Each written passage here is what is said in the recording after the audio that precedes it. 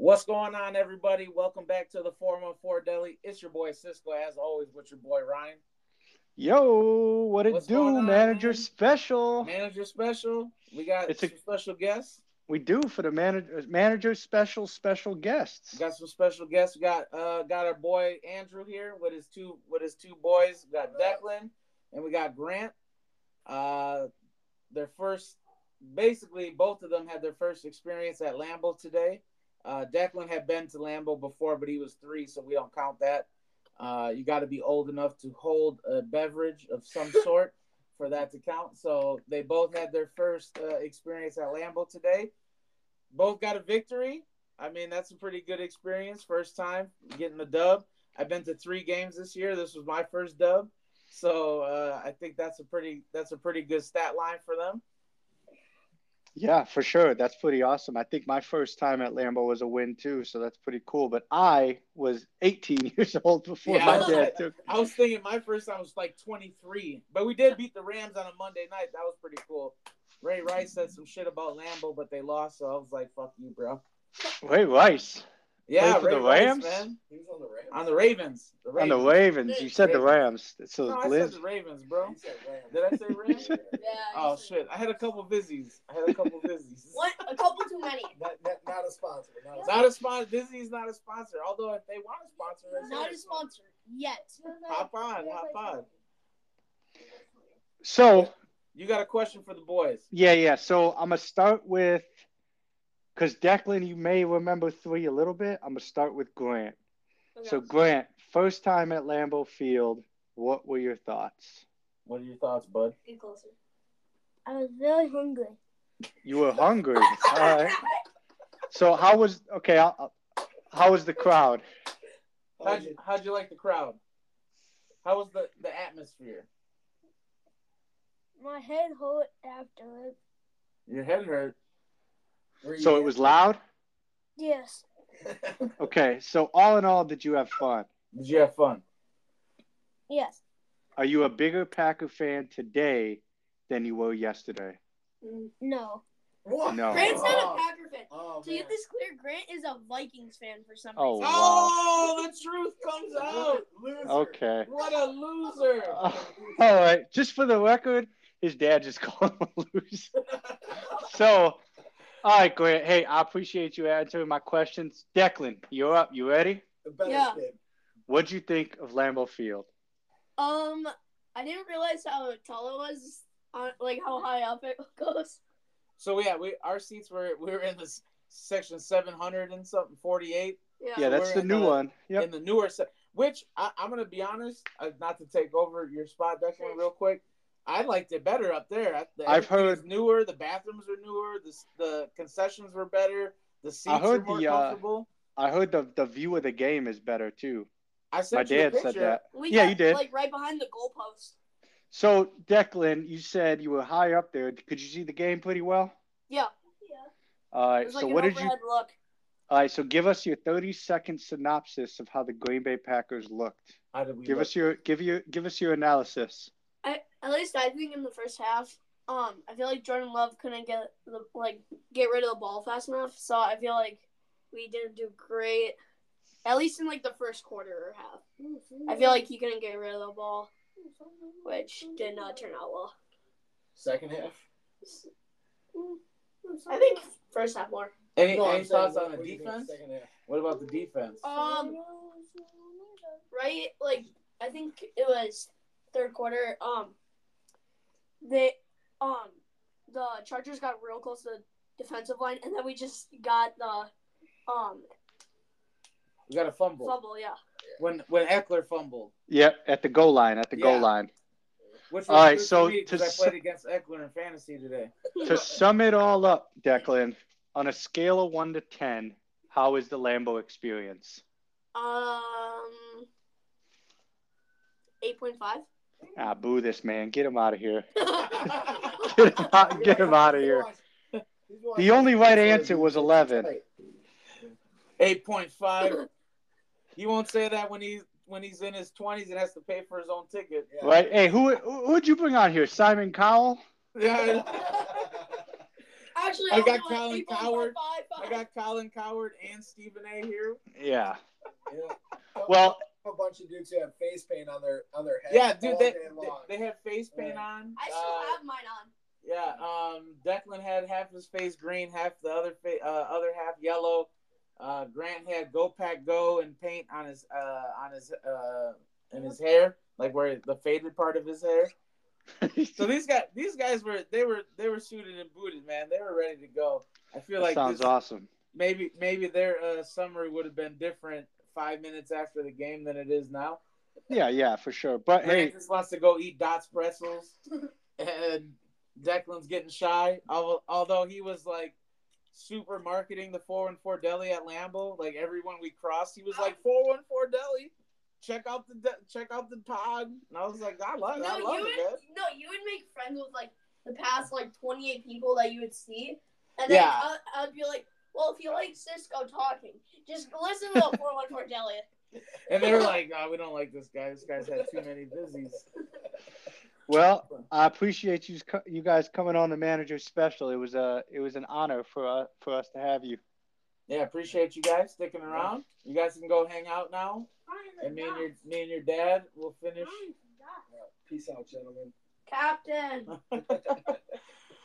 Oh, there we go. All right. All right, so let's now get into it. Drew, do you want to ask Drew the same question? Nah. What was your Lambeau experience? He also had busies. So we'll just get right into it, right? I wanted to ask the boys, but it's kind of hard to give kind of analysis on individual players, right? When you're there. I think when at 10-7, and not like at just at 10-7, but also like even with you guys, like when you're there, you don't see a lot of the stuff. You don't get the replays for the most part. You don't get right. Yeah. So like 3 quarters of the game, or 3 quarters and 8 minutes of the game, where Sean Gary didn't have a stat. Yeah. Right, and then he gets a sack. Well, then he recovers a fumble, and then he gets a sack to pretty much. I mean, you could say almost end the game, right? Because we did get the ball back, and Jordan Love was saying in his post-game conference, that was his biggest regret for the game, is that they couldn't close it on offense, right? Yeah, which I would have loved to have seen that. Well, and what I did like about Matt LaFleur's presser was he took ownership of that last drive. He called 3 running plays, but what he also did, and this is kind of cool behind the scenes, and I don't know if you guys saw this, was he gave Love the option to pass the ball on 3rd down, but he really didn't give him enough time to make a decision. So Matt LaFleur was like, hey, that's on me. Like, I got to be more decisive as a coach. Jordan went with really what I told him to do, and the option I gave him wasn't really an option for really a pseudo first-year starter, right, or a pseudo rookie. So he kind of took ownership of that, because I was screaming from the house, pass the ball. Like, I know they have a timeout. But dude, that's funny, because me and Andrew said the same thing. Yeah, go ahead. No, that's what we were saying, especially that 2nd down where they basically did nothing with it. Like it was like a throwaway down. We're like, we need at least 1 first down here, guys. What are you doing? Well, I would personally, I would never pass it on 2nd, because you don't know if a guy will break it, and if he does break a first down, now you're not stopping the clock. Which then you have to run it on 3rd down, because you're not going to give them 2 timeouts. You know what I mean? Yeah. So I don't mind the run on 2nd, but when it's 3rd and 6 and you can close the game out, and you're playing the 31st ranked pass defense, and Jordan Love is whatever he was, 28 of 35 for 322. I think you got to give him back the ball, right? Like if they have the number 1 pass defense, I just figured they're more susceptible on 2nd down throwing it than they would. It's true. 3rd down, but you might catch them off guard, but you do throw an incompletion there. You're now looking at, a minute 50 with 2 timeouts and a 3rd and 8. So like, I understand. I could see what Andrew's saying. I just probably would never. I wouldn't run the play they ran. I wouldn't have minded a jet sweep to like Jaden Reed to kind of just get him on the edge, because when you run AJ Dillon up the middle, if he gets tackled near the line of scrimmage, that play only takes 4 seconds. Yeah. You get a guy on the edge, and we've already said we don't want AJ Dillon on the edge, but if you get a guy on the edge, the play's going to take 6 to 10 seconds no matter what. Mm-hmm. The only thing you worry about is the guy running out of bounds because he's a rookie. Yeah. But, I mean, I'll tell you this. Jordan Love looked the best he's ever looked as a Green Bay Packer today. And I don't even think it was close. Yeah, I mean, I think that the one thing that I like, and I say this all the time, I like the fast start. Like, I like, you know what I mean? To me, it shows progression when we can, score on opening drives or, you know what I mean? Because this season, right, we have been, like, horrendous in the first half where we're not scoring points, we're not putting shit together, and then we're getting started too late. And I think that when we get started early, which you could see in today's game, getting started early and Jordan Love playing when he's not behind is a totally different person. It is playing when we are behind. And like when you have we did play a lot behind today though. No, but you know what I'm saying? Yeah. Like, I mean, but not 17 in nothing. These games that we lose by 3 or 4, we go into the second half down 10, 13, 17 points. So, like, it's a totally different game when he doesn't have to play that way. And I think you could say that for every quarterback, right? Like, even Patrick Mahomes is a different quarterback when he comes into the second half down 17 than he is when they're up 10. You know what I mean? Like, 100%. That I mean, that's just normal. Like, I mean, that's human, right? Yeah, that's what I'm saying. So like, he looks. I feel like you get a better look at what Jordan Love can give you in the situation where you're not coming in desperate in the second half. Yeah, like so we didn't come in desperate. We were able to. You can have a 3 and out and be like, okay, we're all right. Like, you know what I mean? We're not behind 3 scores. So with that, and Drew might not feel the same way, but I'm going to throw the question to you, Drew, first. Yeah. Is it bigger for you when they start fast or how Jordan Love ended today with how the season's gone? I feel like they do better when they start fast, right? Because otherwise they're too young. Like they need that they need that bump, right, to get them going.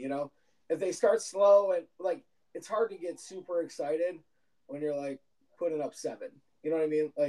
Like 7 for the whole half. Like that, and no big plays. They're just kind of grinding. Like it's hard to get excited. So I feel like the energy changed in the second half, right? Like we had a couple of big plays, right? Like Wicks even.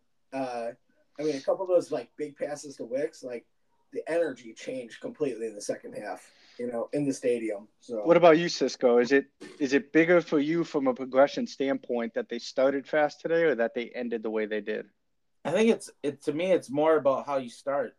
I think that's what's showing me.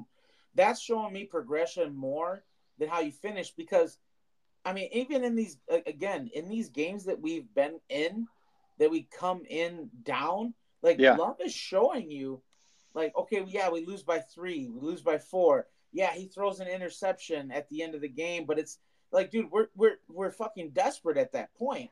So like he's showing you progression that he can get us to a point where we're in the game. But when we're in the game, when it's closer, like say we're leading or we're down 3 points coming in the half, and you're actually like, to me, that's still like you're in the game, right? 3 points is in the game. Yeah. And you know what I mean?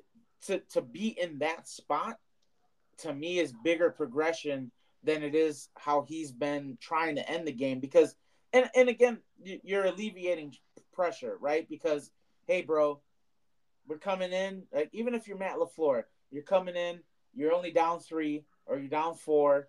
Not huge, not a big deal.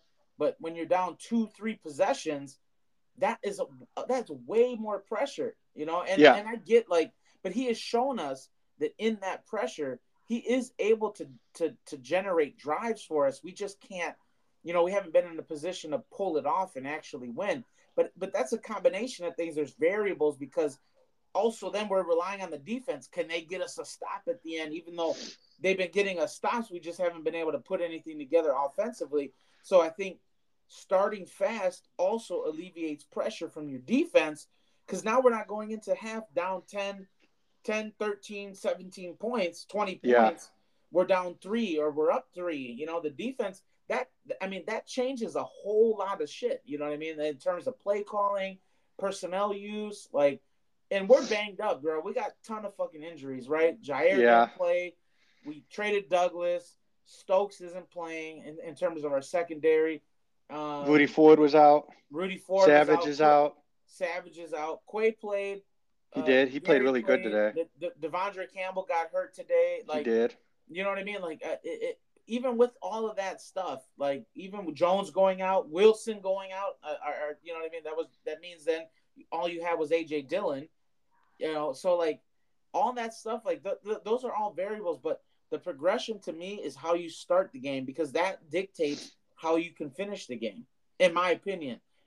Somebody might see it the opposite way, but I just think that if when you look at the outside of the Bears game, you know what I mean, where we looked really great, right? That gave us wow, if we can fucking spank the Bears like this, we could probably beat a lot of teams like this, and it didn't work that way. So when you take the rest of the season up until these last couple games, because even in the last game we lost, but we were we were able to generate opening drive touchdown, which is something we haven't seen since the Saints game, I think you said. So the second game of the year, so I think the Falcons game. Falcons yeah. game. So you know what I mean? To me, that is more progression. It's seeing him generate drives and being able to finish things off early.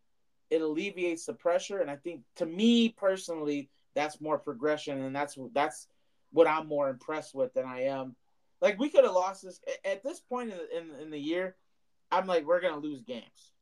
You know what I mean? So if we somehow lost this game, I would still feel wow, we showed moxie, right?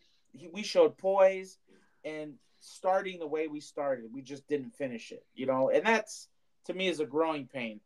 So I think, first off, I'm going to stick to my guns with my original answer, even though both of you have very compelling arguments. I have thought about, as you were talking and kind of listening to both of you guys' points, and I've flip-flopped in my head now twice, because I was like, man, fuck, I should probably go with what they're saying, because they're so compelling, because you guys aren't wrong at all. But I think for a young team, while I do believe starting fast shows a lot of promise, I think with how this season the games have ended, right? And your point is spot on, Cisco. If we're not down 17 going into half in some of these games, we don't need a miracle from Jordan Love on the last possession, right? Maybe it happens like it happened today, where he scores with 4 minutes left because he can take his time instead of rushing it and making possibly a bad decision or just a bad read or whatever, right? Or trying to force it to Christian Watson, which he didn't do once today. No. He did not do once today. So, no. He definitely didn't force a lot today. He forced one into someone, but they dropped it. And I was like, you have to catch that ball. It was going to be a hard catch, but he forced it into someone, and he dropped it. And I don't remember if it might have been Wicks or it might have been Reed. It was Reed, I think. I think it was Reed, right?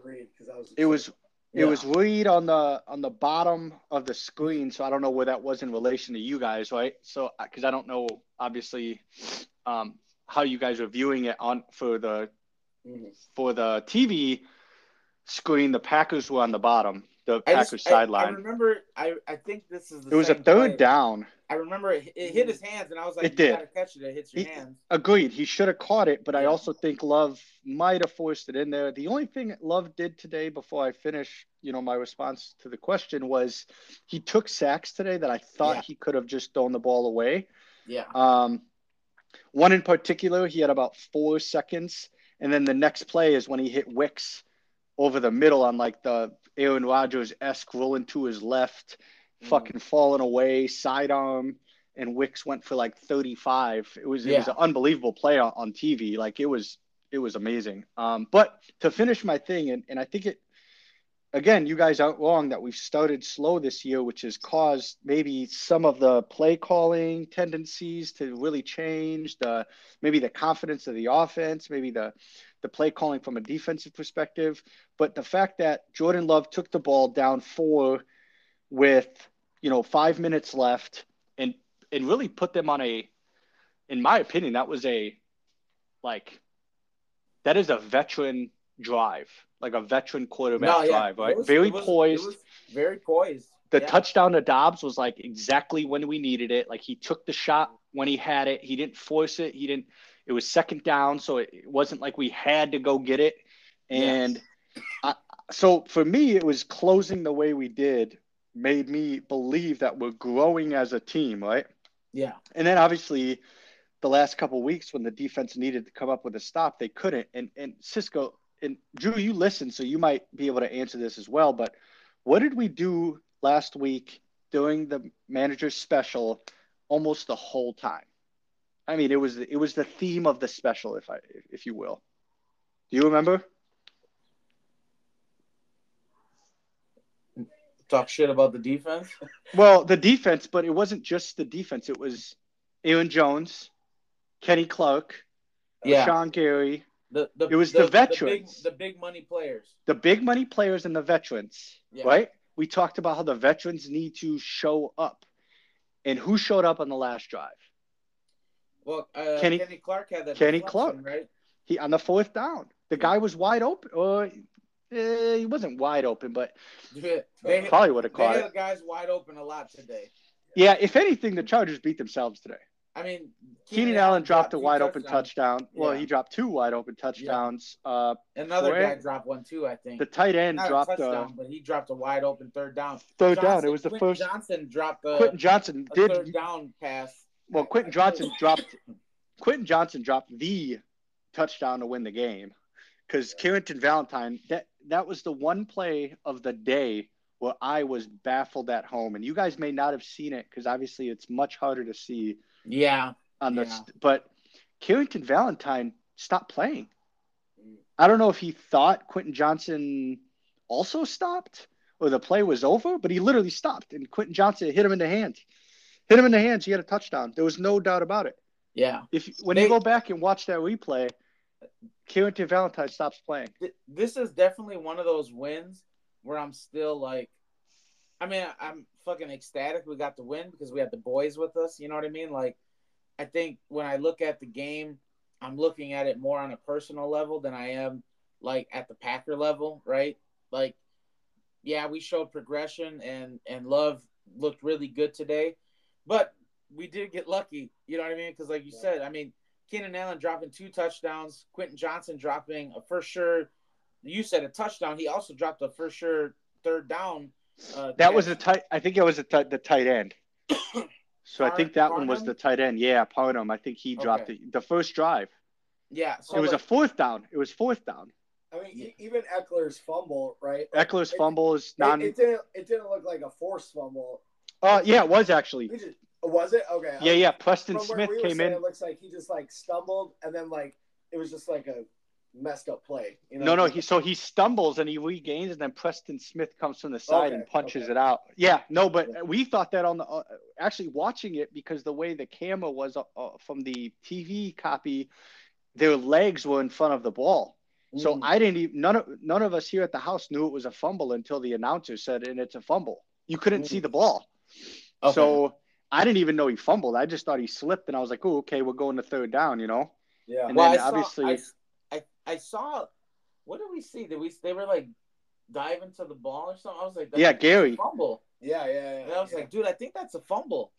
Well, and then like every play, it was towards us. So like that fumble happened, that end zone, we were behind that end zone. Oh, okay.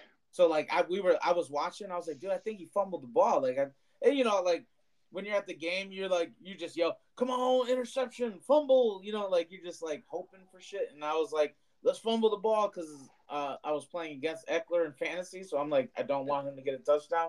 But yeah, you know, I think that like. Yeah, just to wrap it up, to move to the next topic, that's my take on it, right? Like, I think for a young team, ending positively is a bigger confidence boost than starting quickly. Yeah, because the ending, the ending ends in a win, right? Yeah. Whereas you can start the game fast as hell, and if you end it with a dud and you lose, it doesn't matter to the players on the field, right? Yeah. Yeah. So that's just why, like, I see it as a combination thing. it is because we pulled it off at the end, but I think we don't pull it off at the end if we don't start fast. And so, agreed. But I see your perspective, because like you're saying, end of the game is what, you get that dub. That's what you're seeing. That's what matters. My answer also, because you guys obviously you've been with Drew and his boys, so like you haven't been sitting there watching post game interviews and things like that, right? So I got to watch Jordan Love's thing, and he says in there, like, somebody asked him, like, is it good to finally get one of these? And he goes, I'm not gonna lie, yeah, because we've had opportunities through the course of the season, and I haven't taken advantage of those opportunities. So for one to finally pan out, yeah, it does mean a lot, So I think even seeing that kind of solidifies me on my stance, right? Because when you hear a player say it, obviously you're sitting there going, oh, well, if it means more to them, then yeah, obviously, but at the end of the day, he wasn't asked the question the way I asked it. So it's obviously, he probably would be answering it like a politician, if I'm going to be honest, like, well, they both matter. You got to, Yeah. Yeah. And like you said, they're complementary. I mean, there's way more stock in how you finish a game. Definitely. You know what I mean? Like, I think that any team, literally every single team would tell you that. It's all about how you finish. Yeah. But I just think because of how our season has been, it's also, for us, it's about how we start, because we have, if you think about, right, and we talk about this every time, how many games have we been close, right? How many games have we been in? So, like, if you think about all the losses we have outside of, even, I guess, the Vikings, we kind of lost by it enough, you know what I mean? But the Vikings, but we started so slow. Yeah, but so that's what I'm saying. Like, when you look at these games that we've lost by 3 points or 4 points, if we had started better, we probably aren't in those same situations. You know what I mean? So, like, that's why I think I put more stock in seeing us start faster and giving that credit. You know what I mean? Because, like, I just think that that's a growing pain. Like, if we had that already, then we and not that I feel like we're a playoff team or a championship team. I think we're, you know what I mean, we're still a ways away from that. But when you look at the record, right, a couple more wins, and you're talking about the Packers are potentially in the playoffs. Yeah, I'm also going to go, and I understand that the tone and the feeling and even the discussion is different for games after we win than when we lose, right? It's more doom and gloom, even though we don't intend it to be when we lose, and obviously we're more optimistic when we win. But you take some of those games. I mean, they showed it on the screen today. We were 1-4 this year going into games that were decided by 3 or less points. Yeah, and you switch 2 of those 4 losses, right? And now we're 3-2, and we beat the teams that we should have beat. We are talking about us being a playoff team. Yeah. Maybe we're talking about those rookies stepping up earlier than now, right? Yeah. Because now we're talking about, is Jaden Reed a legitimate number 1? Is Dontavian Wicks a legitimate, threat? Is Luke Musgrave one of the better tight ends in the NFC? Does Carrington Valentine deserve more? You know what I mean? Like, so we're talking about guys that 6 weeks ago, people were questioning why we even drafted them. Yeah. Because at the end of the day, nobody gave these myself included, we didn't give these young guys time to grow. 5 weeks ago, Cisco, if we go back and listen to the manager's special, half the pot is talking about how shitty the fucking offensive scheme is. But maybe that was the guys not knowing what they were doing. And we talked about that. Yeah. I'm still reserved on it because... Well, it's for sure. Because there's still shitty scheme going on. Yeah. But I haven't seen 2 wide receivers in the same fucking place lately. Yeah. I still saw A.J. Dillon toss or whatever. So, like... Yeah, you that's pointed it out. Gone.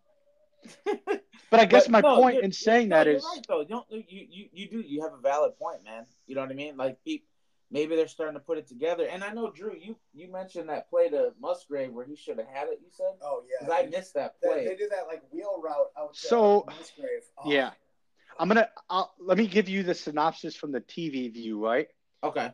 Here's what it looked like. So, obviously, the wheel route, he started it from where a normal tight end lines up, right off the left tackle. Yeah.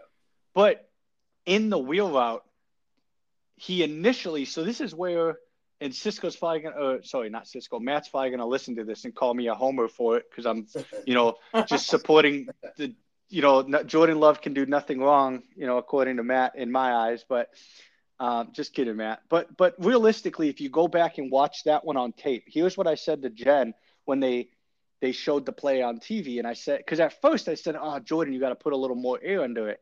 Then when they showed the replay, so a wheel route, like picture it in your head. Usually they kind of go out towards the sidelines and then up, right? Mm-hmm. So with Luke Musgrave on this one, he never went towards the sidelines. He literally just kind of went up on like an angle, right? Yeah. So he never really went lateral with the line of scrimmage. He kind of went on an angle towards the sidelines and then up. But what he did then, for some reason, when he hit about the linebacker line, if you will, he started to kind of go towards the sideline. Do you know what I'm saying? Like, can you picture what I'm saying? Yeah. So essentially what he did was he leveled the route out after Jordan Love, I think, intended that he was never going to level it out. So Love put the air on it that he anticipated Luke would be at, and he ended up overthrowing him. So I think if he continues on his normal trajectory, that wasn't probably the route because Luke Musgrave didn't seem to run a wheel. It was more like a fade.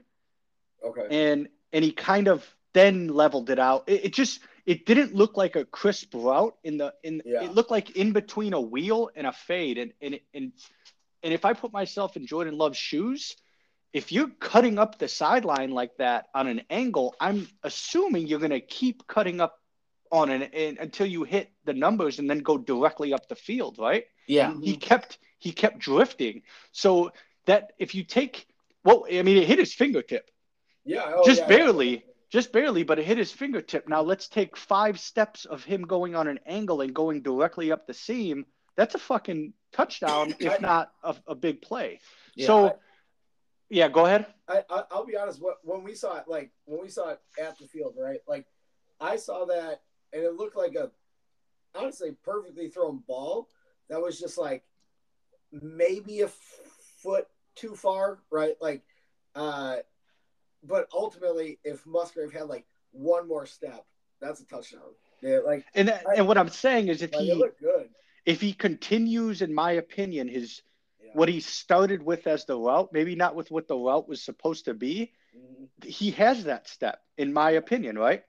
So, like, now you can blame Jordan Love. Hey, the play, he's gonna probably I don't know, but that just goes back to next year. That's a fucking touchdown because these guys now have played together long enough. They go back, they watch this tape, and Jordan goes, "Hey, Luke, this is what I expected from you." And then Luke says, "Okay, well, this is what I did according to kind of what the play is," right?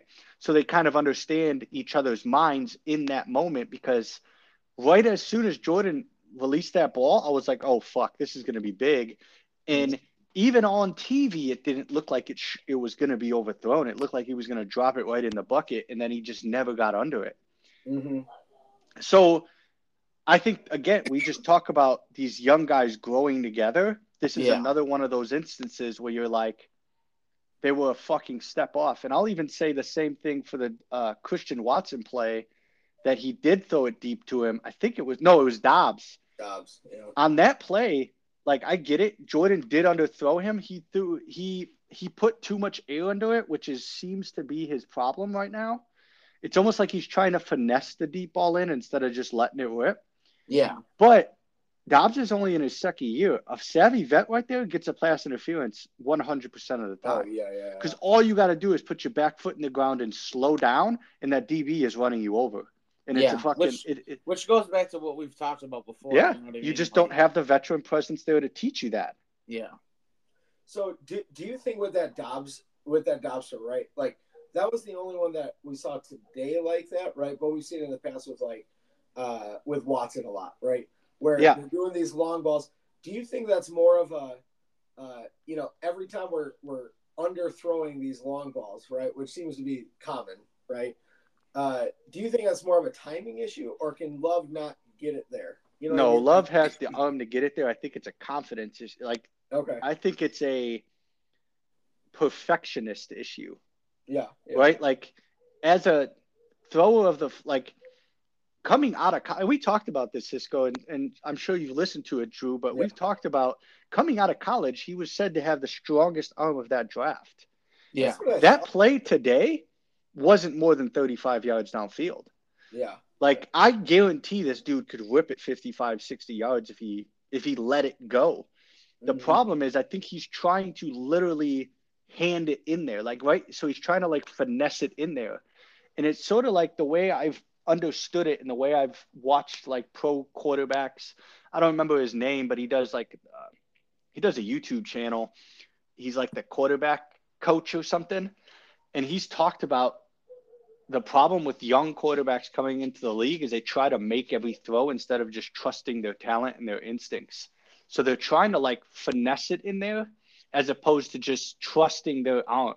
Yeah. So instead of overthrowing him by 20, they're trying to make sure they're giving their guy an opportunity. Because you could argue the touchdown to Dobbs, and I think Matt said it in the group chat. So shout out to Matt. He says, you know, he underthrew Dobbs a little bit, and I'll co-sign that. He did underthrow Dobbs a little bit. He could have put that probably another 4 yards in the end zone and made it an easier catch. But at the end of the day, my argument was he's trying to give his guy an opportunity. If you overthrow him by 15 yards, you're not allowing a pass interference. You're not allowing an opportunity for a catch. So I think that's just growing pains of having a first-year starter. So that's a long answer to say I don't think it's arm strength. I think it's, and it might not even be confidence. It's maybe he has a lot of pressure on him to make the perfect play every play, and it's causing him to not trust his instincts as much. Yeah, but we didn't see, you don't see it as much when in the games that we start fast. Yeah, for sure. You know what I mean? So, like, I think that, again, like what you said makes a lot of sense. Like, he's kind of just like you know what I mean? He's trying to force a play. He's trying to make the most perfect play, and then, like, by doing that, he makes it worse than it would have. You know what I mean? Like there's plays where he zips it when he should put air on it, or you know what I mean? He puts air on it when he should zip it, and it's like, or he takes sacks, or in these situations when we've started fast, you don't see these as much. It covers that up. You guys probably don't remember it because I've been to games, man. It's hard to remember instances or plays because you don't get to see the replay the way you don't get to see how, like, the analysts break it down. But there was another play in the first half that I think cements why I feel this way. And I don't know who it was to, but it ended up being an incompletion. It was to Wicks, and he overthrew him. He overthrew him by, like, quite a bit, but he had him wide open. You know what he did on that play? He did the old Brett Favre. Threw the ball, never really planted his back leg, threw it, and immediately started retreating. Like, as he was throwing it, he was already retreating, which means he's not trusting his back foot to just plant and go, you know? So to me, that's all arm. There's no, like, you're not going through the motions, right? There's no technique to that. You're just ripping the ball, and he overthrew him by probably 6 yards. Yeah. And when he does plant that back foot, like the throw to Dobbs, the touchdown to Dobbs, I'll even argue was 1 yard, if 1 yard underthrown. If it's another yard, it's the best ball he's thrown all year. Yeah. Like, and Dobbs, obviously, the way I don't know, man. He had that over to Reed. Yeah, that was or whatever. That or was no, the one to Dobbs. Was that against Vegas? I'm going more off of something that traveled over 20 yards. Okay. You know, not that back shoulder. I think against Vegas was fucking fantastic. Yeah. I know which one you're talking about. The one in the back of the end zone. Yeah. Yeah, that one probably did travel 20 yards. But I got a pretty cool stat for you guys, and I'd like to hear your guys' thoughts on it, because obviously, before I get into the stat, we think Jordan Love was the player of the game today. The way we're kind of this manager special is going, right? Yeah, I would agree. Yeah. Other than Jordan Love, before I get into this interesting Jordan Love stat, so that we don't just spend the next 15 minutes talking about Jordan Love because we just spent the last 15. Who was your player on offense other than Jordan Love that shined, in your opinion? Reed, hands down. Yeah, I liked him today. I'm gonna go a little different. I would say Wicks. Yeah, me too. And I know Wicks had a drop, but remember that stat I shared with you, Cisco, that Wicks is like one of the top 5? I was telling Andrew this at the game today. Yeah. He's the top 3. Top 3. Who were the other 2? It was like Tyreek Hill and... It was like Tyreek Hill and the dude from the Eagles, A.J. Brown. A.J. Brown. So against man-to-man coverage this year, the Dontavian Wicks has the 3rd best open percentage in the league. Separation in the league. Wow. He had a drop today that did kind of kill us. I was pretty upset about it. But what we saw today, and Cisco and I talked about it last manager's special, is stop focusing on Watson and just play football. And we saw what happens when you spread the ball around, right? Our offense looked extremely dynamic today. Getting the ball to Wicks across the middle, getting the ball to Reed in the backfield, or on the edge, getting the ball to Dobbs downfield, or even Dobbs for that 7-yard out that he just seemed to catch every single time. Man, how about even getting it to Kraft and Musgrave played a big role. He threw it to 10 different receivers. And then at the end of the day, when you're not focusing on number 9, who comes open for a wide open touchdown? Number 9. So, but you know what I'm saying? Yeah, because he's been double covered just as much as any wide receiver in the league this year because teams were going off of the offense and Love's tendencies. Yeah. Well, today he said, I'm not going to do that. I'm going to attack whoever the fuck is there, and it works out, right? So I think which is smart because against a team whose secondary has been giving up, I believe on my fantasy app, they give up 42 points per game to receivers, total. And that's by far one of the worst in the league. So clearly their secondary is pretty trash. They are bad. They're the 31st ranked pass defense, but that doesn't change the fact that against bad defenses, we still seem to struggle. Yeah, but right? I bring that up to say that we actually exploited something. In the middle of the field, holy shit! Finally, yeah, and the reason that we exploited it by not forcing everything to Watson. Yeah, I agree. What was available? We took what was available, and then at the end of the day, Watson ended up coming wide open on a play that is, I think, more designed for him. And I got a pretty cool thing on that play. Based off of what somebody brought a tablet to LaFleur on the sideline and said, watch this. This is what they've been doing. And he literally drew up that play prior to the drive that Watson scored on. Because they said every time somebody goes across the middle, the safety doesn't go with them and the corner follows. Well, he goes, okay, well, I'm going to put fucking number 9 there. No, there isn't a corner in the league that can keep up with him. So I'm going to send him across the middle, and next thing you know, it's a touchdown. So when I read that, I was like, holy fuck, our coach does actually make changes. but the other thing was it was pretty cool that Love trusted him, right? Yeah. Hey, this guy's going to put me in a position to be successful. And really, I think even on the TV screen, Watson was way more open than I think it looked. When they showed the top-down view, I was like, oh, my God, he had 7 yards, not 3. It was just that route was the same route against the Cowboys last year. If you guys remember, the 3rd touchdown of Christian Watson's 3-touchdown game. I'd have to go back and look at that. I don't remember. Yeah, I don't. Shit, I remember he had a 3-touchdown game. I didn't even remember it was against the Cowboys. It was. He had the deep one, the one over across the middle, and I don't remember the 3rd one or the middle one. So I got a pretty cool stat for you guys, and I kind of want to know you guys' thoughts on it. I don't know the exact numbers because I can't find the stat now, but in the first, with the exception of the last 2 games, so what are we, 4-5, 4-6? Yeah.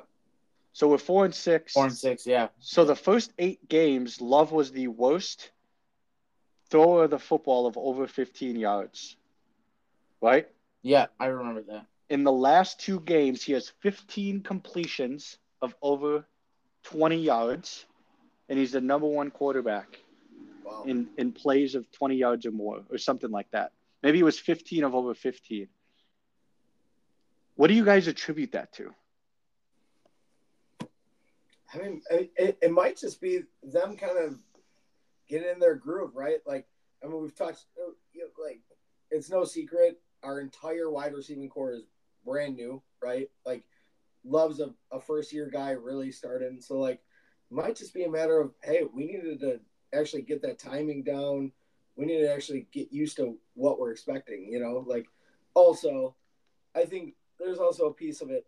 The defenses we played against the last 2 weeks, like, I mean, just to be a little pessimist here, right? Like, haven't been the greatest, right? Which I don't think is a bad thing either. It allows our young guys to get some success, get the ball rolling a little bit, which is good, you know? Like, yeah. I think more so it's probably them just kind of like finding their groove a bit, you know? Like, it's taken a bit.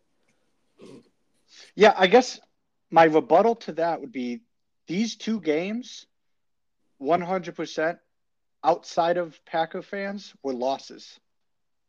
Right? Like, these are 2 teams that nobody said we should be able to compete with them. Yeah, that's true. Yeah. Well, So, like, I said it today. Well, yeah, but you said I also said in the group chat today. You also said we were going to go 13-4, but hey man, you can't win them all. You can't win them all, bro.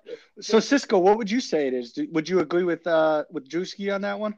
Yeah, you know, I let him I let him talk first, you know, because I want him, you know, he's our special guest, let him give his take. But I agree with that. I think that now, you know, we're in week 11.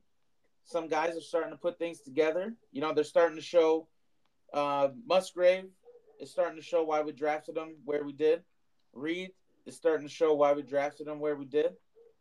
Wicks is starting to prove everybody that he was a steal of the draft, because there was a couple articles that had him as one of the steals of the draft. And you know, I think it's also the coaching, right? I have to give them a little bit of credit in these last couple games, or at least today, to say, hey, recognize that when we force the offense through Christian Watson, we don't do so well. So maybe let's take off that pressure and say, hey, take what maybe that. And again, I don't know shit. I'm not in the fucking coaching room. I'm not in Matt LaFleur's office, in the conference room, or whatever, you know, wherever they have their fucking meetings.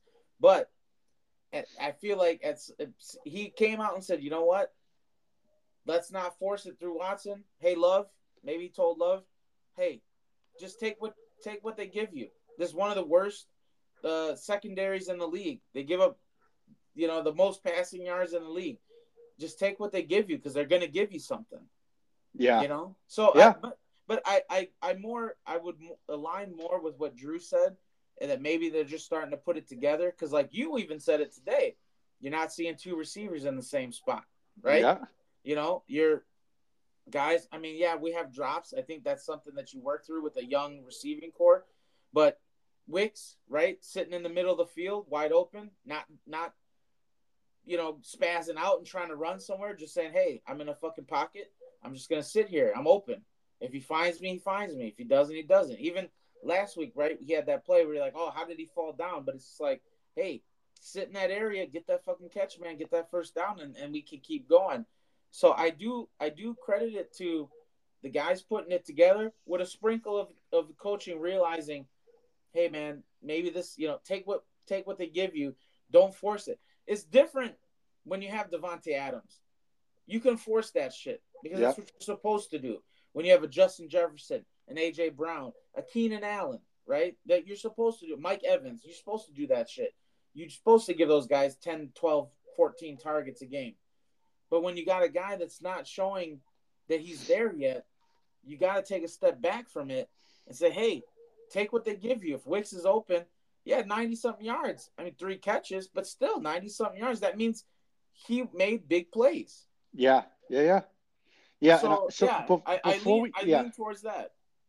I agree with both of you. I'm not going to belabor that fact.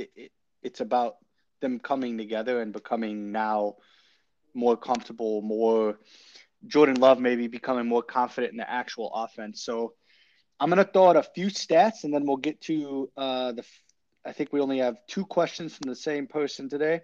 But I want to throw out some stats that I think are really interesting that kind of just to think about for the rest of the year. Since the Rasul Douglas trade, Carrington Valentine has 6 pass breakups. Okay. 12 rookies in the history of the NFL have started 2 or more games for a team. 12 seventh-round rookies in the history of the NFL have played – no. Okay, let me start over. 12 seventh-round rookies have played a snap in the NFL this season. 2 of them have started the last 2 games for the Packers. Only 12 have played a snap. 2 of them started. And that's Carrington Valentine and the safety Anthony Johnson Jr. Yeah. Thought that was pretty cool. Yeah. And then the last one I want to throw out there, and this one makes my heart warm because, one, shout out to Aaron Jones. He right now they're saying he avoided a major injury, which I don't care if he doesn't. I do care if he plays another snap for the Packers. I don't. We've talked about he's probably not long-term, but at the end of the day, I still think he's one of the greatest Packers, in my opinion, as a person and as a player to ever play. But I thought this was pretty cool. He said this after the game. 13 minutes left in the fourth, I went out there. Even though they told me to stay back in the locker room, I realized it was only AJ in the game. So I had to go out there to get in his ear and be there for the offense. I knew that if they saw me, it would kind of lighten it up some. He's that is the dude, man. He's the guy. He's just a football guy. You know what I mean?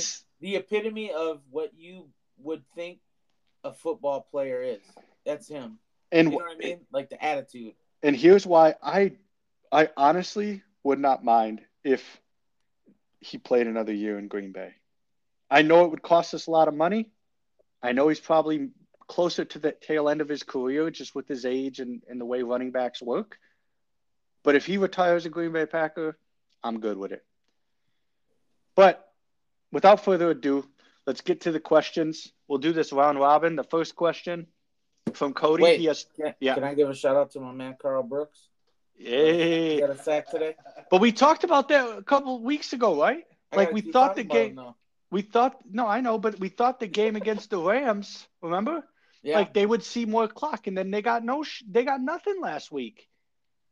So again, what are we doing? Put my man Carl out there. Hey, Carl Brooks, my boy, your boy. That's my boy. So for this first question from Cody, he sent us 2. So the first one I'm gonna start with Andrew, and then Cisco, and then me, and then for the last one I'll do Cisco, Andrew, then me, and then we'll have Cisco wrap the pot up. Sound good? Yep. All right. So the first one, would you say the draft favors the O-line or the D-line in the first round next season? I feel like they have too many assets, young assets on defense. Like I feel like they got to go offensive line for sure. I mean, really, like we need some of these young guys to just progress. I don't think it makes sense to kind of like really just keep grinding at getting these young guys in and spending a lot of capital on the defensive line. Like offensive line, we need it. You know, Bach isn't. Bach's done. Right. So, all right, Cisco, what do you think? I would agree. I think, like Drew said, we've invested. You got Devontae Wyatt, you got Lucas Van Ness, you got Colby Wooden, Carl Brooks, and I know these are young guys, or some of them late. TJ Slayton. TJ Slayton he's a young guy as I discovered. Rashawn Gary, we just invested in. Yeah, so I think that at this point, when you look at the makeup of the roster, um, to me, if we're going a lineman, we have to target offensive line because, again, like Drew just said, Box most likely done. Uh, while they say Myers is playing the best ball of his career, that doesn't necessarily equate to being adequate. Runyon has had his ups and downs. Um, you know, Rasheed Walker, again, he's a young guy thrown into the fire, but he's not quite looking like the guy. You know, Yash is not. You know what I mean? So, like, I think if we're gonna look at something on the line side, it's got to be the offensive line. Yeah, so I'm gonna throw some. First off, I agree with both of you, and I agree that it's got to be offensive line with this caveat that I thought was pretty interesting, and I meant to send it to the group chat earlier. Based off of analytics, the Green Bay Packers have the number 4 offensive line in the entire NFL this year, which to me was shocking because I did not think that. I thought they've been very shaky, so I was thinking probably middle of the pack, no pun intended. But yeah, number 4. And then a second thing is it all depends on where the pick falls. You know what I mean? Yeah. If it falls in the middle of the round, if the middle of the first round, then yes, I think you go interior offensive line. If it falls in the top 10, you have to pick a tackle if you're going offensive line. You have to. You don't pick a guard or a center in the top 10. Yeah. You just don't. So I think this question is twofold in it's hard to answer now because we don't really know how the season's going to end and we don't know what's going to happen on the injury thing. Like, God forbid we suffer a major injury to one of those guys you just said, a Van Ness or Gary or Kenny Clark or something to that extent, then you probably got to go defensive line. Yeah. Because a major injury to Kenny Clark probably ends his career as a Green Bay Packer with a $22 million cap hit next year, maybe more. And yeah, I do agree, but I do agree that you got to let these you've invested so much money in the defense and not money, but draft capital in the defense in the last 5-6 years that you got to go offensive line with Bakhtiari more than likely never playing another down for the Green Bay Packers. Yeah. And I do think it's left tackle as much as Rasheed Walker has shown some promise this year. He's too inconsistent to say that's the future of the left tackle for the Green Bay Packers, in my opinion. And it's not because he's not talented. It's because he's inconsistent. Yeah. Zach Tom's the future right tackle for this team. Elton Jenkins is the future left guard. Unfortunately, unless we draft one in the second round, Josh Myers is the future center for at least the next year. But that doesn't say that we can't go out and get a tackle and have Rasheed Walker as a good backup because Yosh Nijman is on a tender year, which means he's an unrestricted free agent at the end of the year. Yeah, he'll be gone. And he's proven that he's not the answer to left tackle. So I agree with you guys 100%. It's got to be left tackle if the season ended today and we had a top 10 pick. All right, so the second question from Cody, back to you, Cisco, is how does Aaron, and I believe he's talking about Aaron Jones, how does Aaron Jones's injury affect his usage for the remainder of this season? Well, I mean, me and Andrew were talking about this at the game. I feel like his usage today was very minimal, and even before he got hurt. And I think that with how Matt LaFleur has handled Aaron Jones's injuries this year, I think that I don't know how severe the injury is. They say he avoided a major injury, but that could still be MCL or LCL. So it could... yeah, and that doesn't mean you can't go on IR. You know what I mean? Like, because what is it? You know, you got to miss 4 games. I think it definitely again, and then Wilson getting hurt, right? Which Matt pointed out looked like maybe a torn pec. I don't know what they said about him. Shoulder now. He shoulder. So the injury was he had a dislocated shoulder. They were able to pop it back in, but the pain was too much. So it could be long term. I don't know. I don't really know how that works, but he could have some torn ligaments in there. But yeah, so that was a dislocated shoulder, not a pec. Okay. So he avoided that major injury because that's a year. Yeah. And so I think that it's gonna negatively impact Aaron Jones' usage, especially if we don't win games, right? Like, if we're not in a position to make the playoffs, then why would you expend his talent and his health at that risk when you're not, you know what I mean? You're not really playing for anything. You don't need him to prove anything to you. You know what he brings to the table. So it's not like you got this young guy like Emmanuel Wilson, right? I would say, oh, you're probably going to try to play him because you want to see what he's got. Because you're talking about the future now. We already know what Aaron Jones brings to the table. Yeah. So you're not going to overuse him in unnecessary situations. So, in my opinion, I think it negatively impacts his usage and it brings it down. Yeah, and like I would say everything Cisco said, I would agree with. And then I also think there's a certain part, like I know we've seen a lot of A.J. Dillon. I'm not sure if he's our next, all the time, 3-down running back guy. But, like, I think there's a bit, like, we're not going to rush Jones back. I mean, let's run out and see if Dillon can catch a stride and see what we can really do with him, as, like, that premier running back. And we're not it's not like we have truly like Super Bowl,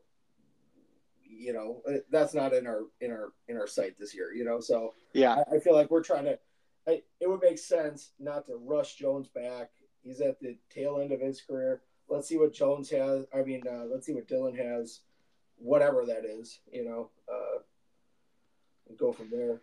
Yeah, so this one's kind of difficult because we don't know the severity of it, because if it is an MCL or an LCL, that's still a 4 to 6 week injury, which means he's going to be placed on IR and he may come back at the end of the year. And by that time, like, the season may be all but wrapped up. So I think his usage, no matter what, is going to go down based off the historics of the Green Bay Packers and people that are injured, right? They don't rush people back from injury. I mean, we're seeing it right now with Jair Alexander. Yeah. So I think no matter what, his usage goes down, but I think it'll be telling if it does come back that there was no structural damage at all, which would be amazing, that if they don't really bring him back, then maybe they are looking to, hey, we need him for next year, right? Mm-hmm. It could be not. It could be respect for the player. Hey, we want to make sure that you're healthy next year because you're not going to be a Green Bay Packer. We want you to go out on the market and have a chance to sign with somebody, as opposed to rushing you back and then you suffering something bigger. What I think will be telling, no matter what, is what we do in that room. Patrick Taylor right now is on the practice squad for the New England Patriots, which means if we told him today that we would sign him to the active roster, we don't have to give the Patriots anything. He can just leave the practice squad. Yeah.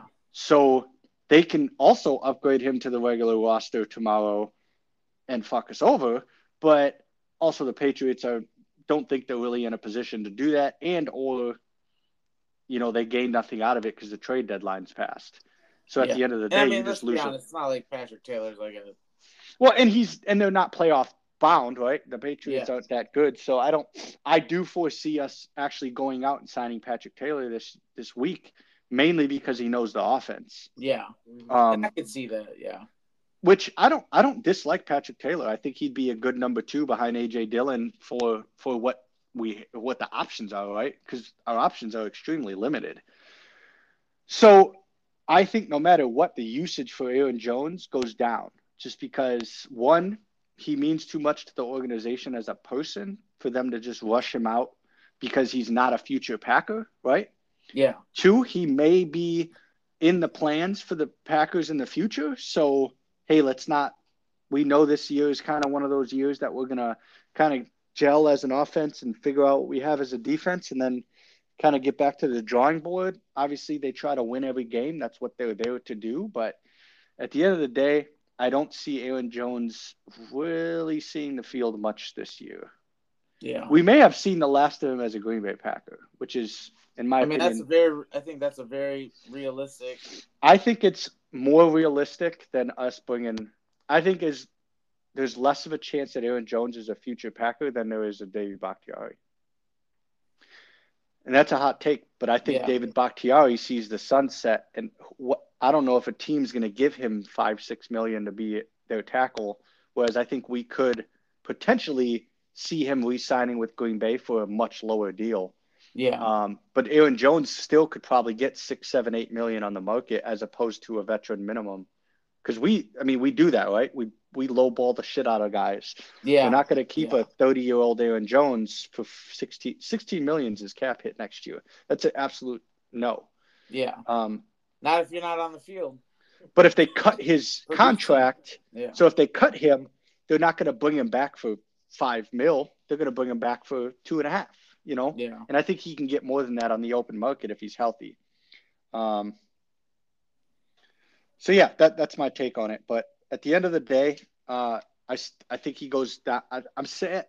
I'm really sad that he was the guy today. Yeah, because me too. I love that guy, man. Just what I said to you guys before the questions, like him coming out of the locker room when the fucking whole training staff is like, dude, you might have a torn ACL. Like, sit down. Like, no, I got to go be out there with my boys, you know? Yeah.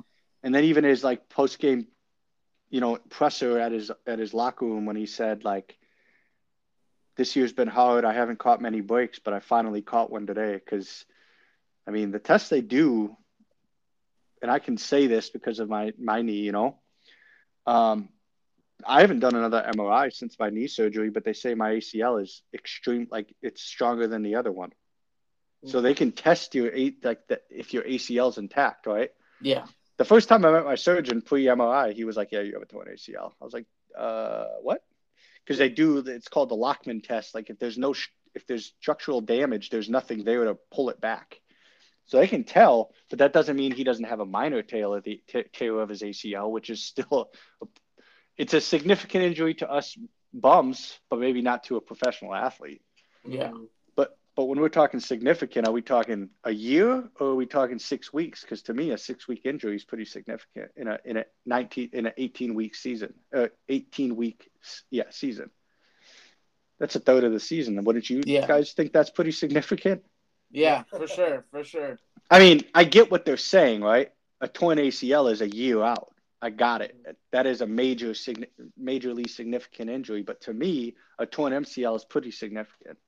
I think also like the one thing with Jones, like I feel for him as like just as a fan, and I mean he's one of my favorite Packers too. So like, but I think if our season was going differently, right? Like say we were just like running and gunning, we're clearly in the playoff spot, and then we lose Jones, then I'm looking like, I mean, damn, like 2 weeks out, and I'm bummed, you know, like 6 weeks out, you're definitely like shit. You're losing your top back, you know, like this year I'm kind of looking at it more like, I mean, I don't really expect us to be in the playoffs.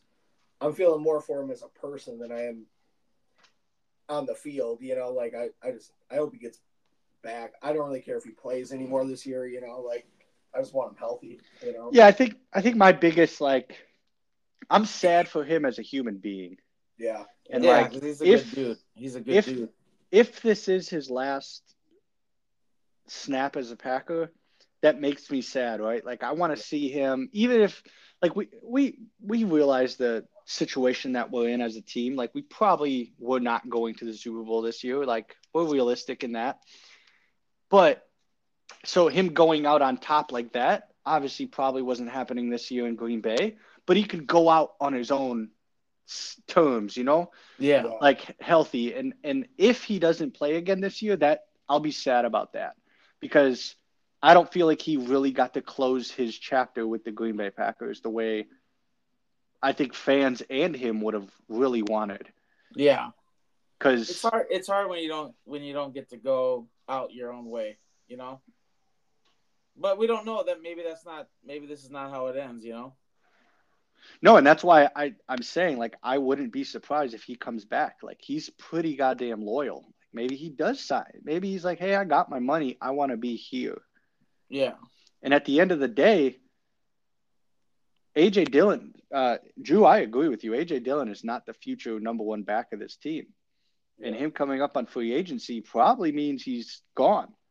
So do you want another rookie backfield on top of your multitude of number 2 and 3 year players at your other skill positions. Yeah.